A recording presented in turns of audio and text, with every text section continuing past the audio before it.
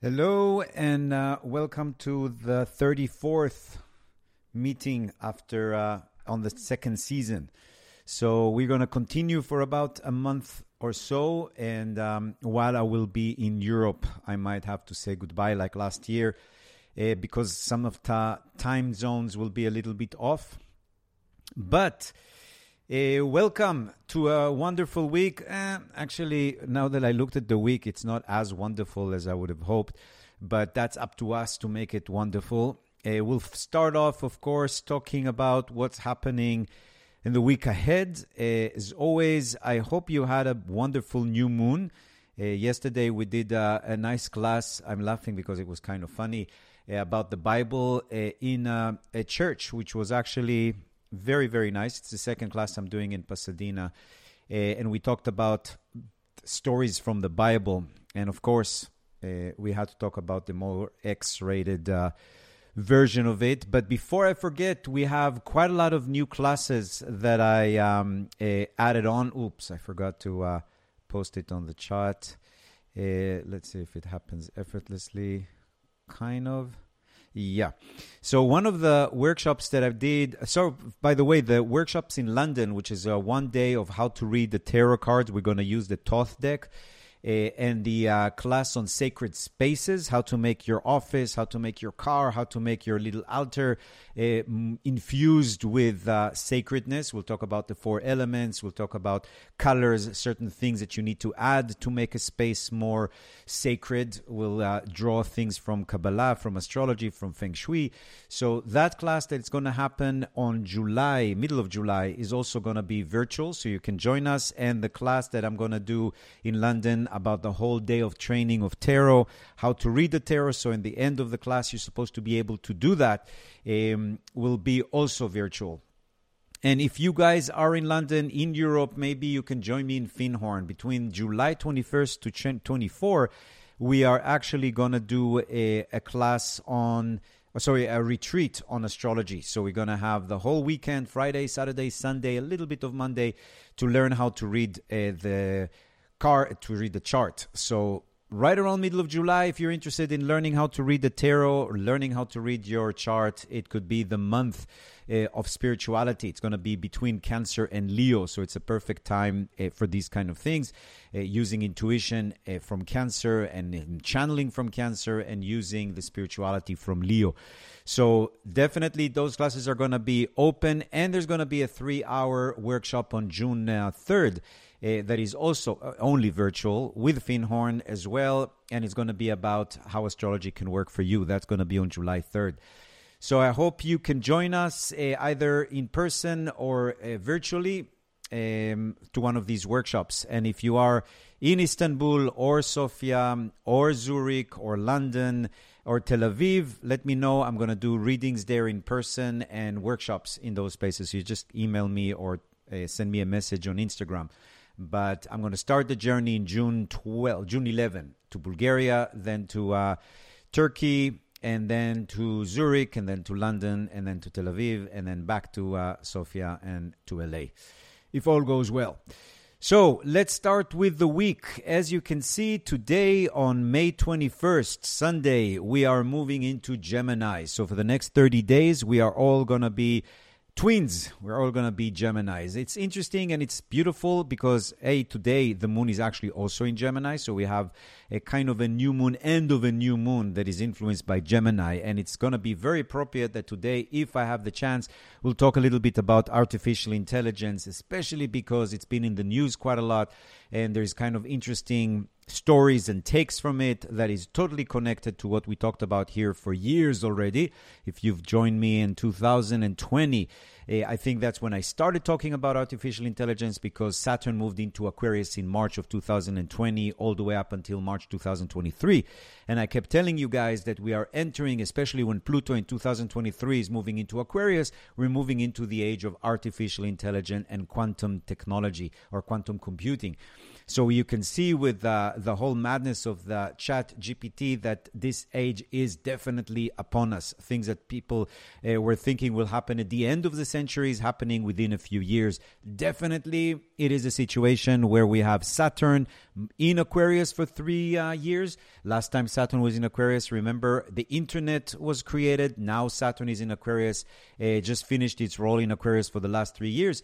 And the internet was used in order to give the informational platform for the AI that are going to be now emerging very strongly in the next 20 years. Again, because Pluto once in 250 years is in Aquarius. What is so interesting about our time compared to last time, which was the French Revolution, or before that it was the Renaissance, is that we have this relay race, in a sense. Saturn was holding Aquarius. It was holding the bucket of Aquarius. And then in March, it left Aquarius into Pisces, but it gave it to Pluto, who's going to carry it now for 20 years. So it's almost like we're going to have 23 years, a generation of Aquarius energy right at the doorstep of the age of Aquarius.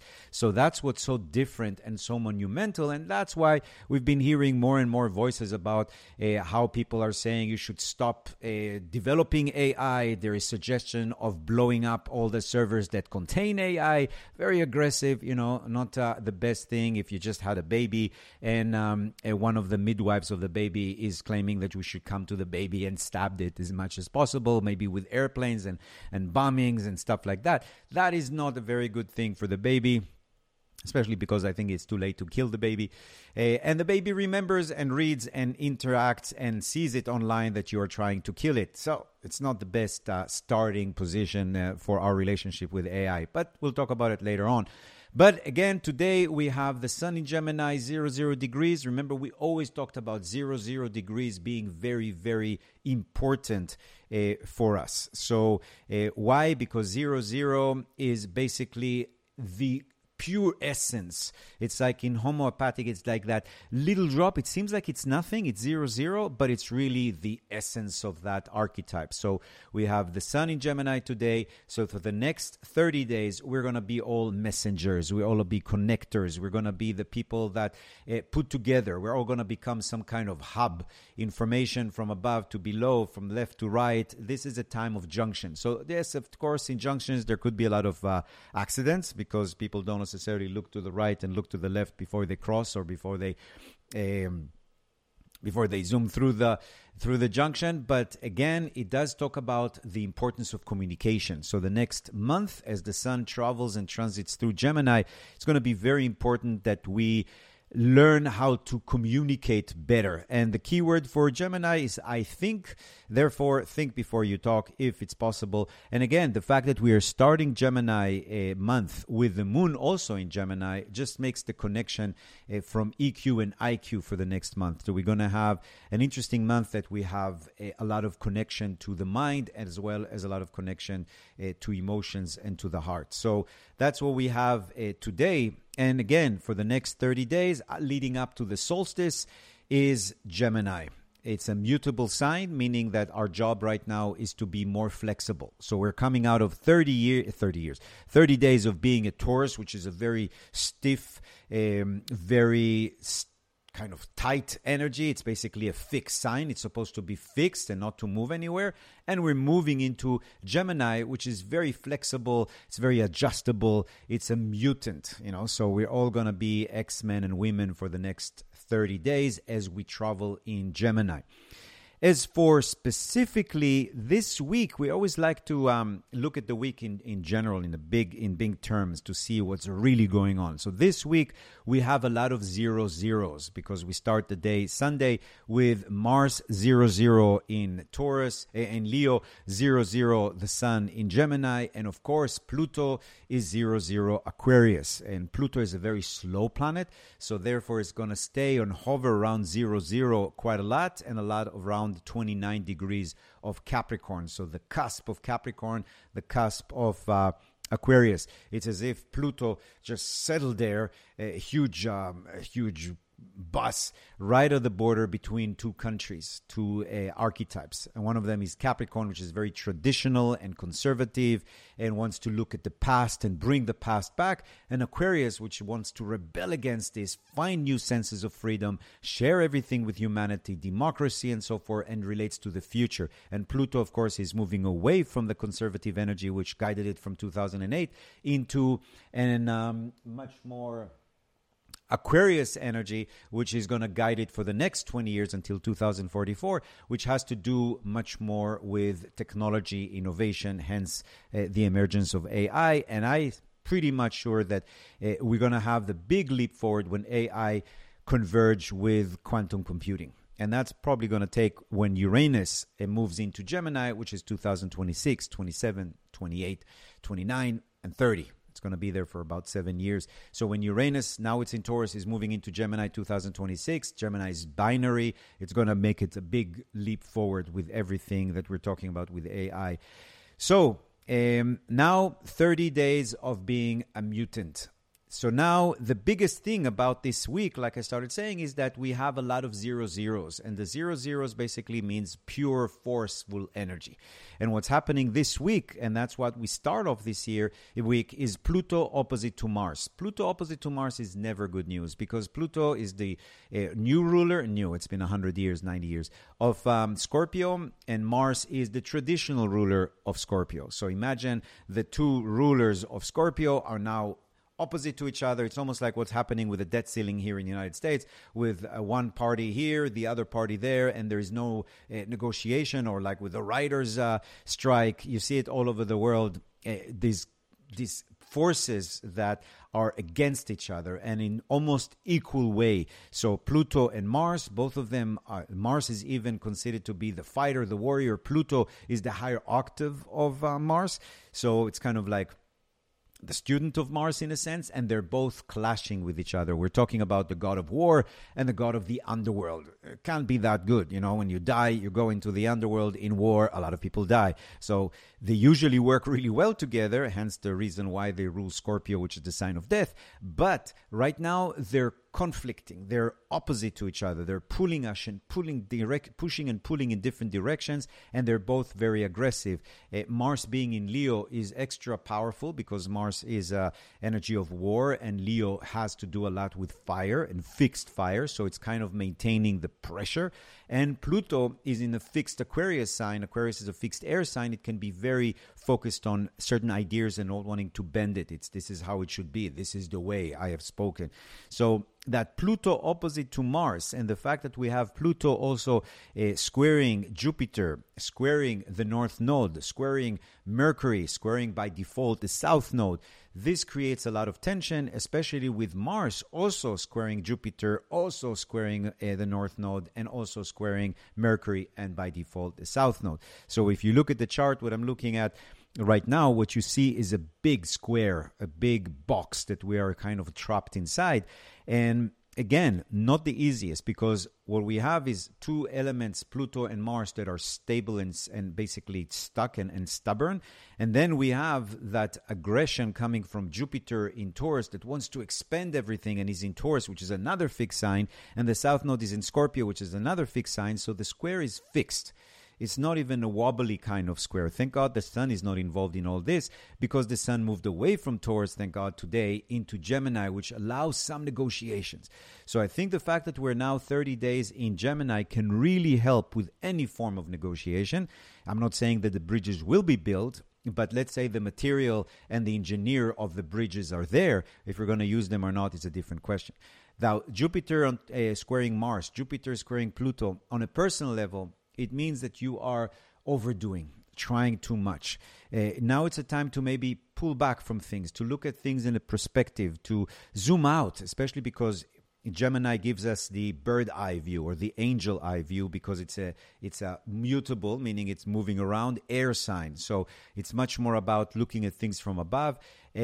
So if you can be careful of not overdoing, trying too much, overtraining, overstraining, saying too much, writing too much, just be careful of the too much, of the over, especially this week. And also this week, you will find yourself in opposition, either opposition to yourself, opposition with a friend, opposition maybe with a lover. I'm just talking about these things because it's a Leo and Aquarius kind of opposition. Some opposition with governments or groups, organizations, corporations. You're going to see it also in politics. There's going to be some issues with parties or companies, organizations. Even in technology and innovation, Mars in Leo is also fights about ego. How much am I giving of myself for this relationship, or how much am I getting in return? So there's a lot of I, me, mine, ego, some issues with companies or friendships. So again, just be mindful. This is not an easy week, and we definitely have that Pluto opposite to Mars. That's today, very tight. Tomorrow is very tight, and it is not an easy aspect. It's one of the hardest aspects that we actually have this year. And because Pluto is slow, it's this opposition is definitely going to last this week. Mars is going to escape that a little bit later on in the week. We'll see when.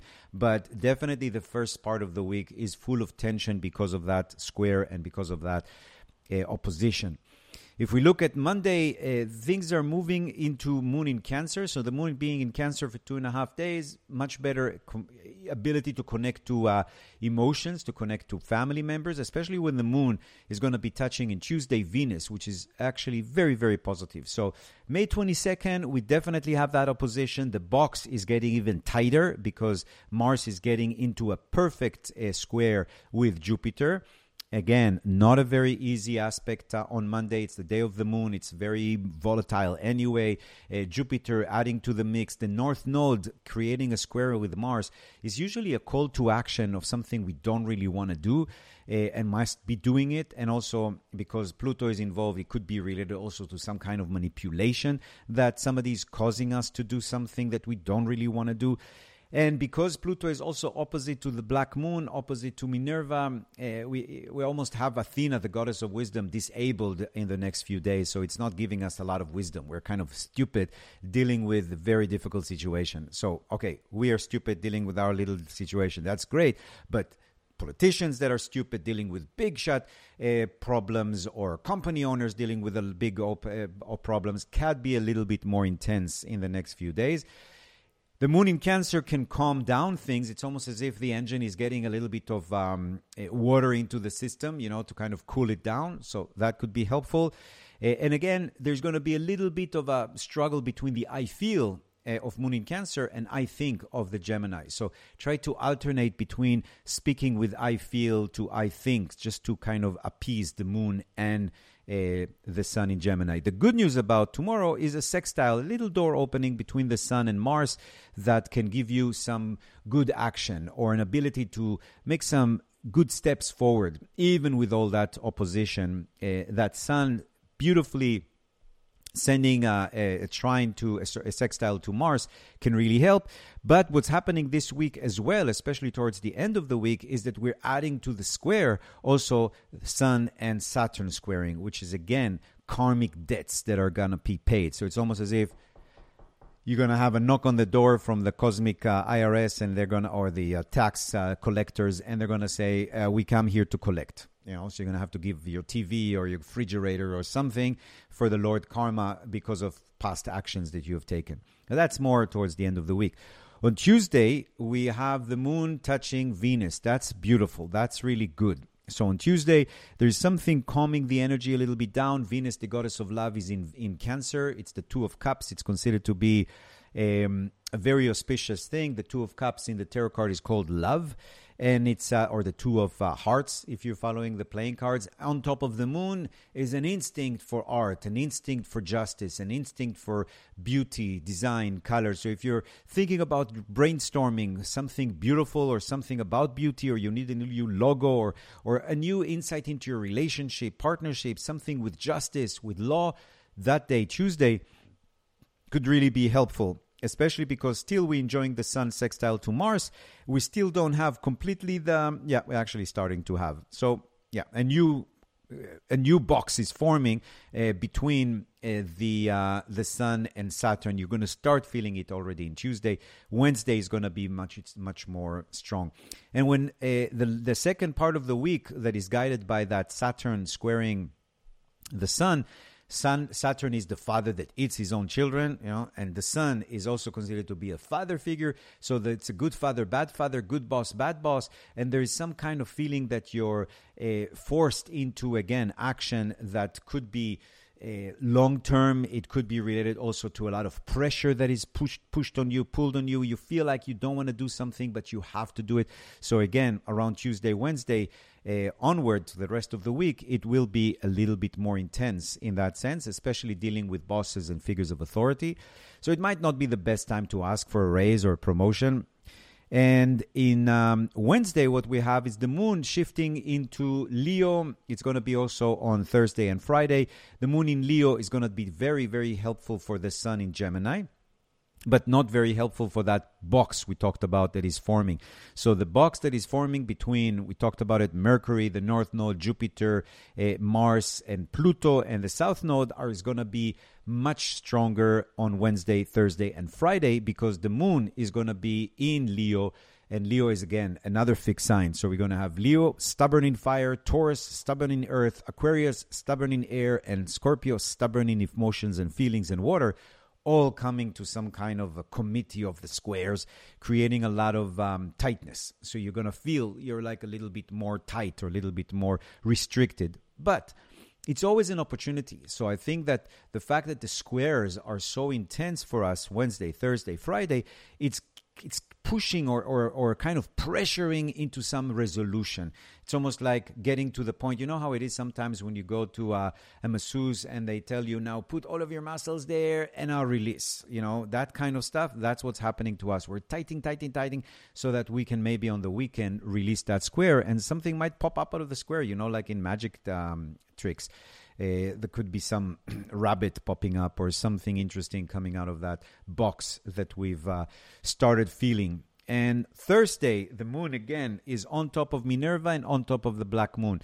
It's interesting because there could be a wise woman coming into your life and an evil woman with a lot of negativity kind of influencing your life. So the moon is kind of stuck between the black moon, Lilith, and Minerva.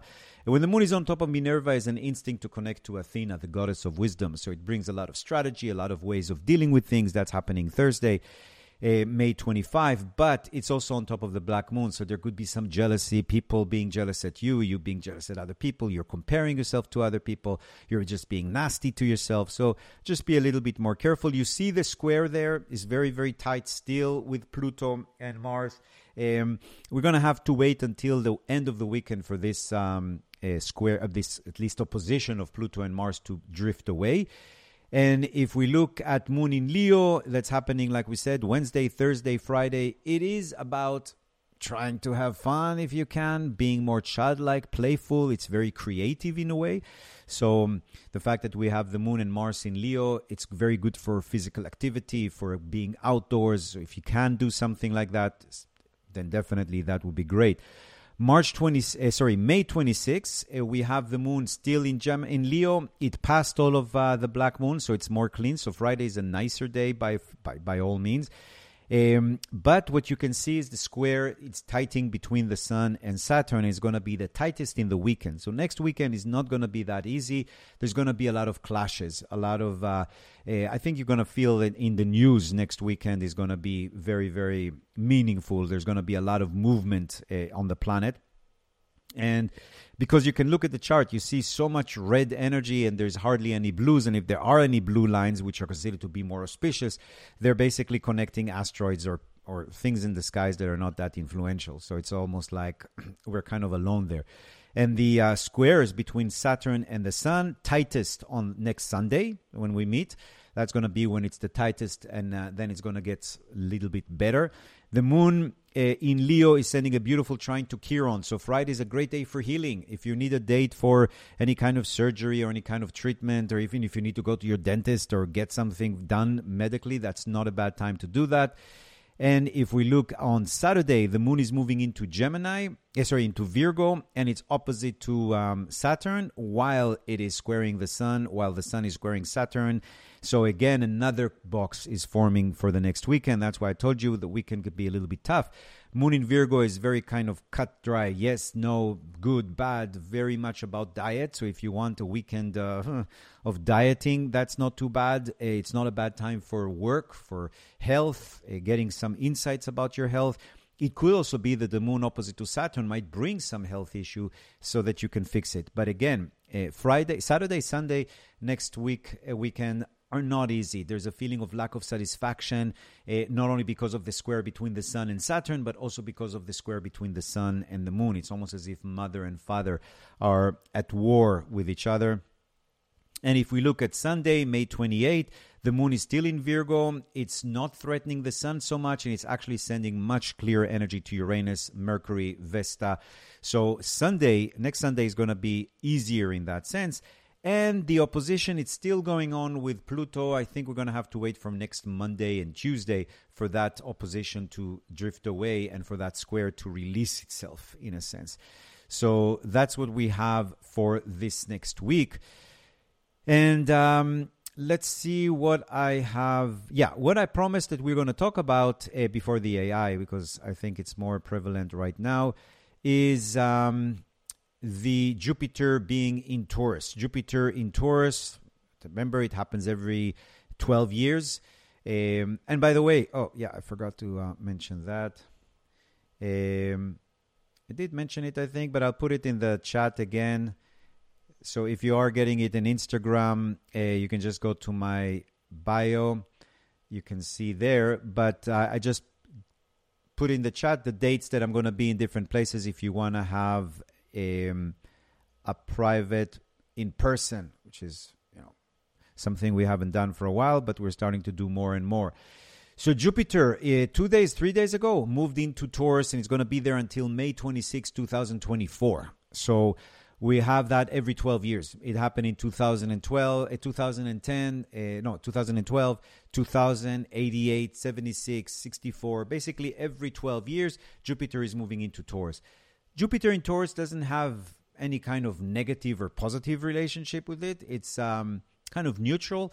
Jupiter in Taurus is supposed to expand or create more opportunities around finances, around your talents, your skills, your gifts that you carry with you, that you were born with or developed either in this lifetime or past lifetime, that you're supposed to share with people. But the biggest thing is self-worth. So self-worth is extremely important to work with when Jupiter is in Taurus. What it does at first when Jupiter moves into Taurus, which is the last few days, if you felt a little bit issues with self-worth, it's not like bringing a big expansion. Think about balloons. When you try to blow a balloon or to put air in a balloon, how you call it, I guess, to blow a balloon? No. You have to put air in a balloon, to puff a balloon, whatever. So you know how you have to hold it really tight at first, and you have to put much more air in the beginning because there is a resistance of it. And then when you get to a certain point, it just expands so fast that the danger is that it's going to blow in your face, right? Same thing with gums when you try to make little bubbles with your gums. So at first, when Jupiter is moving into any sign, there is a little bit of resistance from that archetype. What do you mean expansion? The same way that when we try to move a table, at first, there's a lot more friction. Once the movement begins, the little f becomes a little bit easier to handle. Same thing with Jupiter moving into a sign, or any planet moving into a sign. You see what's happening now with Pluto moving into Aquarius for the first time in 250 years, and everything that's happening with the AI, with people saying, oh my God, in a few years, humanity will be destroyed because of AI. So that's, again, the resistance of, or the fear that when a movement is happening, we're just a little bit afraid of change, or we don't trust change so much. So when Jupiter moved into Taurus, you might feel a little bit more down energetically, or more down even with finance, or more down or questioning about your talents. But as Jupiter moves in deeper and deeper, the expansion begins to happen. Again, it's good for you to go back 12 years ago, 24, 36, 48, to see what was going on there and how did you experience that expansion. So Jupiter in the different signs expands differently. You can listen to what I'm saying right now and put it in context for your sun sign, but also for your rising sign. So for Aries, Jupiter is going to give a big boost for finances, again, because Jupiter is going to be in the second house of Aries.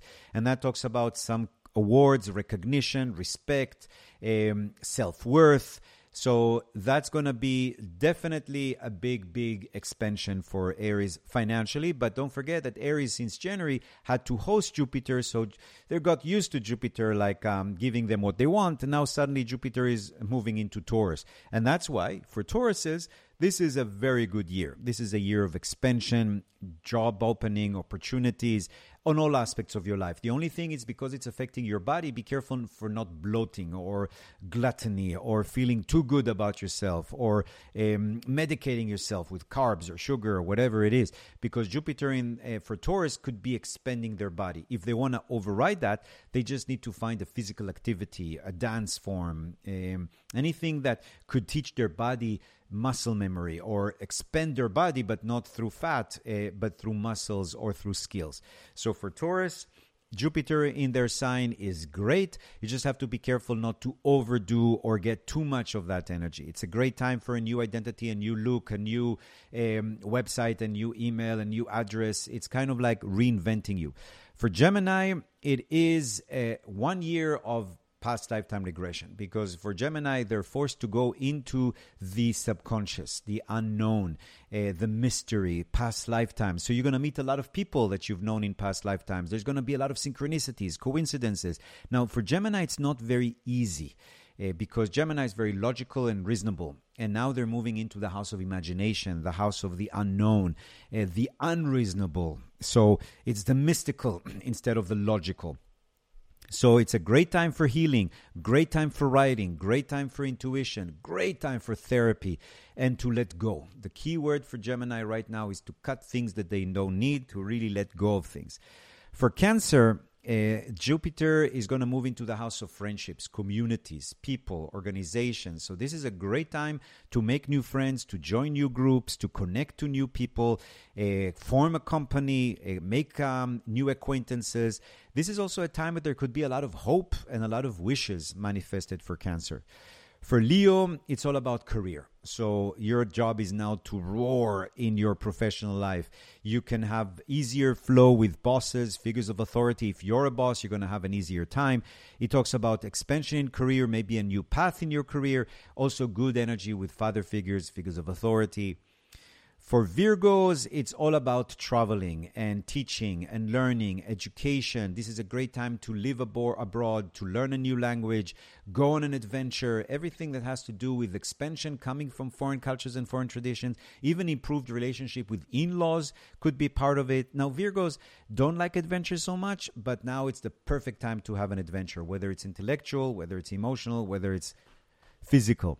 For Libra, it's an opportunity to really dive deep into your sexuality, intimacy. This is a great time for investments, inheritance, productions, working with other people's money, other people's talents. It's a great time to bury the dead, experience intimacy, and resurrect. There's a really powerful rebirth for Libras. For Scorpio, Jupiter is moving through your opposite sign. So that can create a little bit of an opposition, meaning too much, especially when it's involving Jupiter. But it is in your house of relationships, so it can help you with lawsuits. It can help you against enemies, competitors. It can bring about marriage, relationship. This is a great time to get engaged, to get married. The more you can focus on your partner instead of yourself, the more flow and more better energy you get. For Sagittarius, it's all about health, diet, routine. It's a special thing for anything to do with hiring employees, better work condition, better energy with coworkers. It's in general a really positive energy that has to do with work, health, diet. But watch your liver, watch your hips, watch your thighs. These are the places that can be a little bit more sensitive. And it's a perfect time for a big cleanse. For Capricorn, it's about love. It's about happiness. This is a time for Capricorns to say, you know what? Put away your career, put away your work, be more focused on love. What moves you? What makes you happy? This is a time to focus on happiness, sports, recreation, hobbies, children. This is a great time to have a kid, a great time to connect to your inner child. For Aquarius, it's all about home and family and real estate. So if you want to buy a property, if you want to experience something in your home, whether it's relocate, renovate, be pregnant, create a family, move in with somebody, that's a great time for that. because something is going on that really helps home and family. And for Pisces, it's about the mind. So it's kind of interesting. Pisces and Gemini switched places. Pisces got into the house of reason and writing and logic and communication. And Gemini, which rules these things, are now in the house of imagination, mysticism, the subconscious. So this Jupiter in Taurus is kind of messing around with Pisces and Gemini, switching the I believe or I imagine with I think. So that could mean also much more communication for you, great energy for business, healing relationship with siblings. You're becoming a messenger, a connector. That's why you have to be a little bit more here, a little bit less here. For Pisces, only this year. So that's part of that Jupiter in Taurus. Again, go back 12, 24, 36 years ago, and you'll see what is expected, or what kind of expansion is expected. And now for some, I don't know if it's bad news necessarily. I mean, even though a lot of people are pessimistic, I am not. Pluto in Aquarius. Remember, we talked about Pluto in Aquarius quite a lot in the book of 2020, 21, 22, even 23. I talk a lot about that because I literally said that in the next 20 years, we are moving in the age of artificial intelligence. And that is, again, because Saturn is moved into Aquarius. And remember I think it was in the book of 2021 or 22, I don't remember, all the numbers mixed up. And we talked about it here quite a lot. The idea that Saturn was in Aquarius in the early 90s when we created the internet, and it helped us survive the catastrophe that Saturn in Aquarius brought to us with the pandemic, right? Remember, Saturn, problems, difficulties, challenges, lessons, tikkun in Kabbalah, what you rectify, Aquarius, communities, technology, innovation. We were all in lockdowns, right? When March 2020, right when the pandemic started, and we changed how we look at communities and people. But I always told you guys that something is developing, like it was in the 1990s that helped us in the 2020s, something we're developing in the early 2020s that's going to help us survive the early 2050s when Saturn is returning to Aquarius, and maybe there's going to be another catastrophe. Maybe aliens, Aquarius is ruler of aliens, are invading us, and because of the things that we've developed now when Saturn was in Aquarius in the last 3 years, it's going to help us. And who knows, maybe the sci-fi, scenario that everybody's saying that the AI is destroying the humanity might be wrong. Maybe the aliens are coming to destroy us, and because AI and us come together, we are able to overcome them. Okay? Or maybe there is not an alien invasion. Maybe an asteroid is landing here with a virus from an alien planet that we have absolutely no way how to deal with it, but the AI comes up with the perfect vaccine. Or it won't be vaccine. It was something you take in your nose or smell, or nanotechnology, little machines that come and fix the virus. I don't know. But the idea is that something that we have developed in the last 3 years that relates to technology innovation is supposed to help us in 30 years. And I always thought that maybe it's the vaccines, maybe it's the mRNA vaccines. But really what I think it is now that we're looking back, it's definitely the development of artificial intelligence. And what we're talking about as right now having sparks of AGI, artificial general intelligence, meaning that the machine is doing something we never taught it to do. It learned it on its own. It's like teaching a kid certain words, and then he's coming up with a sentence that we even didn't think about. So the idea is that right now, some scientists are saying, or people that develop AI, that this is the sparks of it. This the latest version of the Chat GPT-4 is having sparks of that, what we call emergence. Something is emerging out of it that we didn't necessarily put inside, almost like a gestalt, that the AI is something bigger than whatever was put inside of it. So that's why I think that Saturn handed Aquarius Saturn handed Aquarius to Pluto, that is now going to be until 2044, which is precisely 20 years. Now, it's interesting, Sam Altman, the CEO of OpenAI, that connected to Microsoft, so they're working together on the Chat GPT. They say that he believes, that in 10 to 20 years, AI would be able to carry out most of human profession. It's going to start with lawyers, secretaries, talking about graphic designer, artists, people in general that do things on the white collar, what they call, is going to be first replaced. They say now that the last people to be replaced are gardeners and people that carry heavy weight on them, like really manual work is going to be the last one that's actually going to go away. So it's time to go back to physical activity, back to farmers. And he specifically says 10 to 20 years, which I do totally agree, because in 20 years, Pluto is going to move away from Aquarius into Pisces. You know, Pluto is the lord of death and resurrection and rebirth, but usually it's death and resurrection. You know, so Pluto in Aquarius, death and resurrection of society or community, death and resurrection of humanity. That's why a lot of AI people are now basically saying that AI is going to destroy humanity, or Elon Musk, for example, is one of them. Judovsky is one of them. We'll talk about some quotes that really literally think that either within a few years or within a decade or two, humanity will be destroyed by AI. Now, I think that you should take it with a grain of salt. First of all, you know, I started thinking about all these guys and how they grew up, because I listened to some of their podcasts and they talk about how they were a strange kid when they were growing up, nerdy, and a lot of the people that developed AI, I'm not stereotyping, I'm just saying that's sometimes how it is, and they escaped into computers and into technology because it became a certain kind of a friend for them. And in many ways, they were bullied.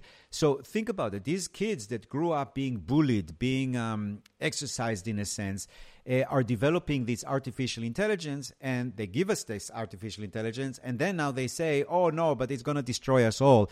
But it could be that some of the way of them thinking about the AI is the way that they would have thought about their bully people. Meaning that I think that they project a little bit from their past and from humans to the machine, which of course is dangerous, because if they are the fathers and mothers of this artificial intelligence and they're so afraid of bullying, without noticing, they put that energy inside of the AI, and the AI is saying, okay, I must as well be a bully.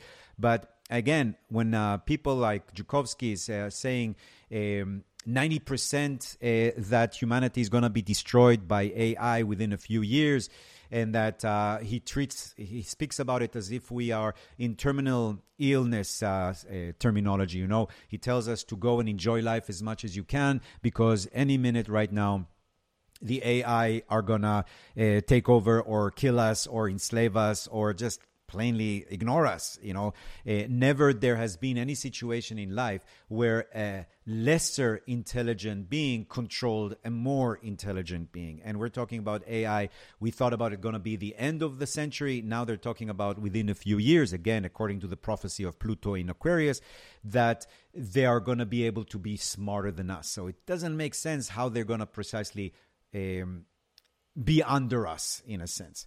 How long will it take? Especially in that moment of singularity. The moment of singularity is the moment in time where machines are going to build better machines than themselves. So we might have an alignment problem with artificial intelligence. Alignment basically means how do we make sure that the machines that we're building, the AI, will be having the same moral or the same attitude towards life that we do. Now, when I read about that, I thought, like, what are you talking about? People in the Inquisition were burning people. People are raping women. People are destroying children, shooting them. What moral are you talking about? I mean, how worse can it be? If you think about alignment, what the Nazis did, what Mussolini does, what Stalin, what Putin, what you want to align them with them, or you want to align them with Mother Teresa? What are you talking about alignment? That machines will not have the same moral understanding. I mean, it depends what kind of human and who is programming them. But then again, there is this idea that the most famous one is the paperclip example, that you're going to tell an AI to create as many paperclip metal, or, made of iron or whatever, paperclip, and you're going to send him out there to do it, and he's not going to know when to stop, and he's basically going to make as much paperclip as possible, taking iron from everywhere. And when the iron is done, he's realizing, oh my God, humans have iron inside of them, and he starts killing people to draw the iron in them to make little paper clips. So again, that's a scenario that is kind of scary, but doesn't necessarily mean that that's what's going to happen. But again, if you tell the machine, okay, let's align you with my ideals and all that, but then you have to tell the machine, oh, by the way, the machines that you are creating, please tell them also to be nice to humans. So it's almost like you might control your children, but I don't know if you can control the education of your grandchildren, your great-grandchildren, and maybe those kids are going to come back and say, we don't even remember you. Who are you again? And kill you or destroy you, whatever. But again, what you're seeing right now is people projecting our artificial intelligence because it's so much an Aquarius thing, and Aquarius is humanity. Remember, we talked about one sign in the zodiac that rules humanity is Aquarius. So we are here, we're dealing with Aquarian concept, because technology, innovation, cybers, AI, something that thinks the way that we think but faster and better, is definitely under the jurisdiction of Aquarius. So we are trying to govern our future in a sense with that, but the idea is that we are projecting into the machine whatever we are experiencing ourselves. So I don't think there's any issue with AI. I think there's an issue with who's using that AI. So if you look at Chat GPT, it had 1 million downloads in 5 days. Instagram had to take 2.5 months. And Facebook, which is really archaic and Pisces oriented, is 10 months that it took it. Yuval Harari, the great historian, is calling AI and the development of AI the end of history. But if you remember a book that came up in, what was it, in the 80s, I think, The End of History. There's a lot of historians that like to talk about the end of history, the same way that there's a lot of artificial intelligent people that like to talk about the end of humanity. History is not going to end, even if humanity is going to end, and it's going to be registered by the machines. And besides, I've been arguing for a long, long time, death is overrated. Okay, let's imagine, terrible thing, the artificial intelligence kills us all. Okay, we're all gone. And it starts developing other life forms, whatever their life form is. I'm pretty sure that human souls will start reincarnating into these machines. The same way that you're now a biological machine, a nanotechnology machine, a machine made of atoms and molecules. Yeah, but everything is made of atoms and molecules. So what's the big difference? The arrangement of them? How you call them? I'm thinking that people are just being scared for no reason. And even if something does happen in the negative way, like some people think, well, again, we can always come back and reincarnate. Sam Altman, maybe he has his own interest, the CEO of OpenAI, say that actually within 10, 20 years, we'll be able to carry out, that the AI can carry out all of human professions. And he believed this is 10 to 20 years. So think about it. Human. Whenever you hear the word human, you can replace it with Aquarius. Pluto in Aquarius, once every 250 years. Last time was the Industrial Revolution. Now it's moving again into Aquarius for the next 20 years. And he says within 10, 20 years, AI will be able to carry out all of human professions. Kind of makes sense. He believes, though, that you can create something called fully automated luxury communism. Think about it. In America, you hear the word communism, everybody gets freaked out. But he specifically talks about it, and he actually went up to the Senate this last week to talk about what's happening with AI. They learned from a social network that they need to be, on top of things. So he talks about the future. We're going to have machine doing everything we don't like to do, and it will leave time for us to work with altruism, to go back to nature, maybe to make more creative things, and to maybe enjoy life. Maybe this is the digital enlightenment that we're talking about, an utopian society. And he basically is one of the proponents of having a basic income, universal basic income, meaning that we take all the money and divide it equally among the 8 billion, so everybody has something, which I think is not a bad idea, especially when you have machines doing all the dirty job, right? But AGI, like we talked about it, artificial general intelligence, I think people thought it would be at the end of the century. It's happening right now. And Eliezer Yudkowsky, that I mentioned before, is an American computer scientist. He's very pessimistic. He warns of the issue of alignment, which we talked about. How do we guarantee that they have the same value of morality of humans? But again, when you talk about humans and morality, if you talk about, let's say, a different species in morality, maybe I can understand it. But human morality is such a big range, from the Nazis all the way up to, altruism. There's a big gap here. I mean, I think that's why there are going to be good AIs and bad AIs. There's going to be whoever depends on whoever programs the AI or who is using the AI, what they're asking the AI to do.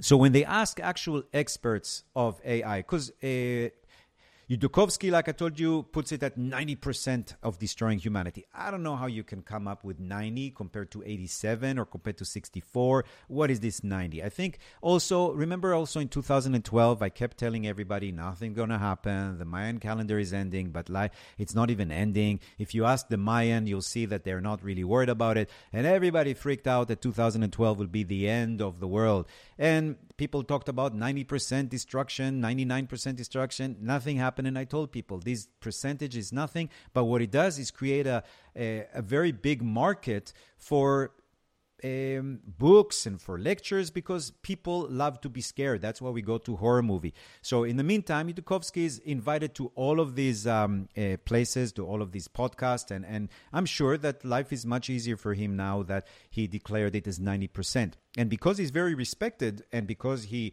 is somebody that but really worked on artificial intelligence, people listen. But again, 90%, nobody takes it too seriously.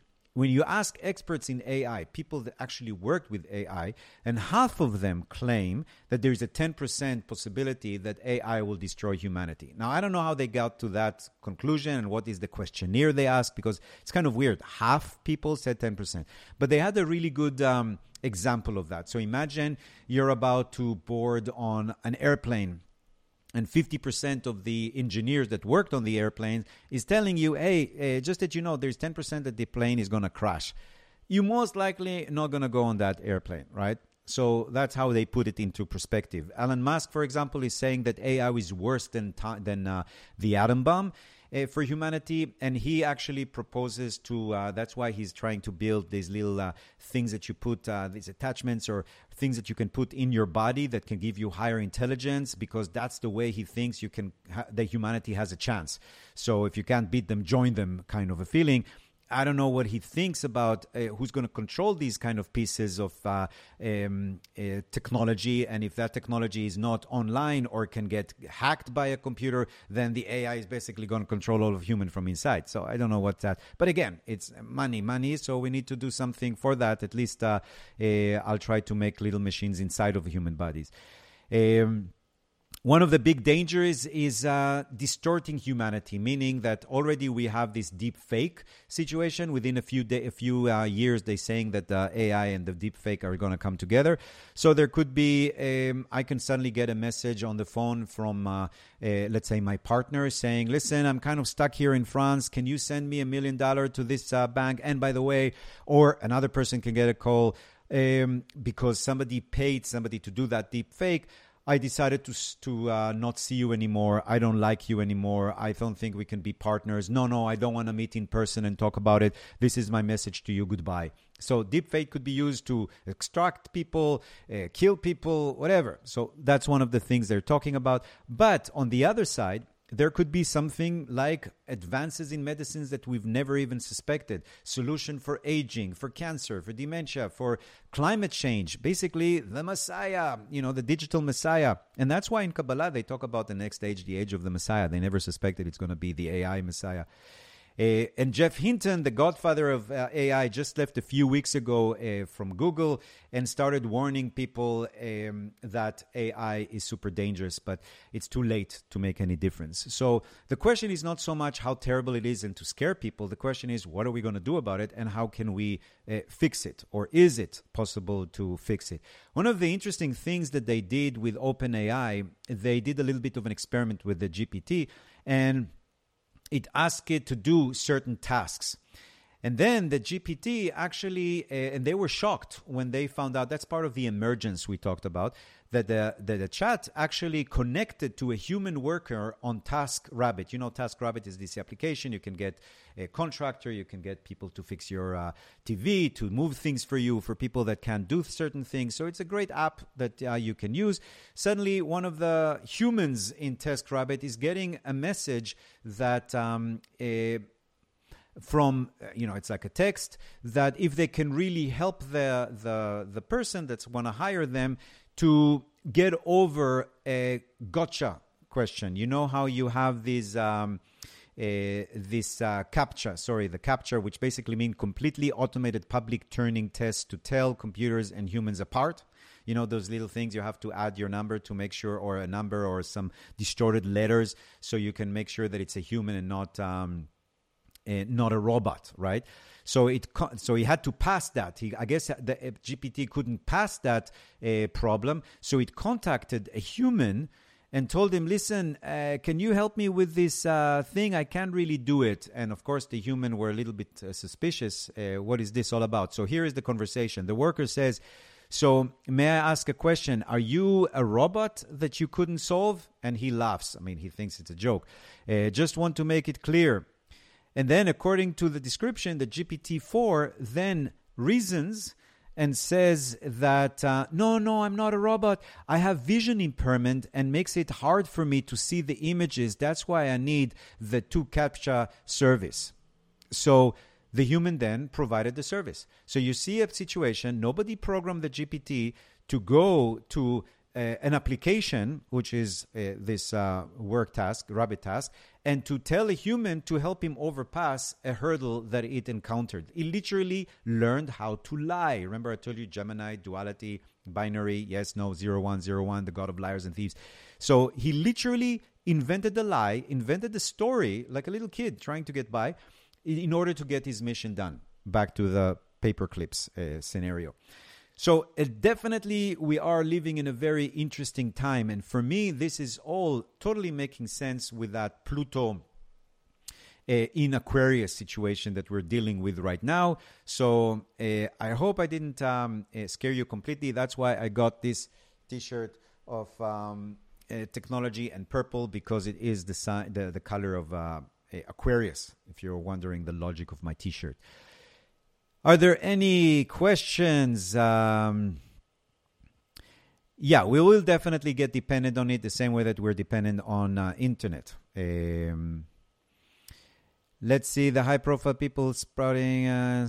Yeah, the interesting thing is that that's one of the reasons why people are saying, hey, stop all of this madness, is because a lot of the people who are screaming about how dangerous it is are people who are developing it. And you might think, why are they doing it? Because it's the best marketing possible.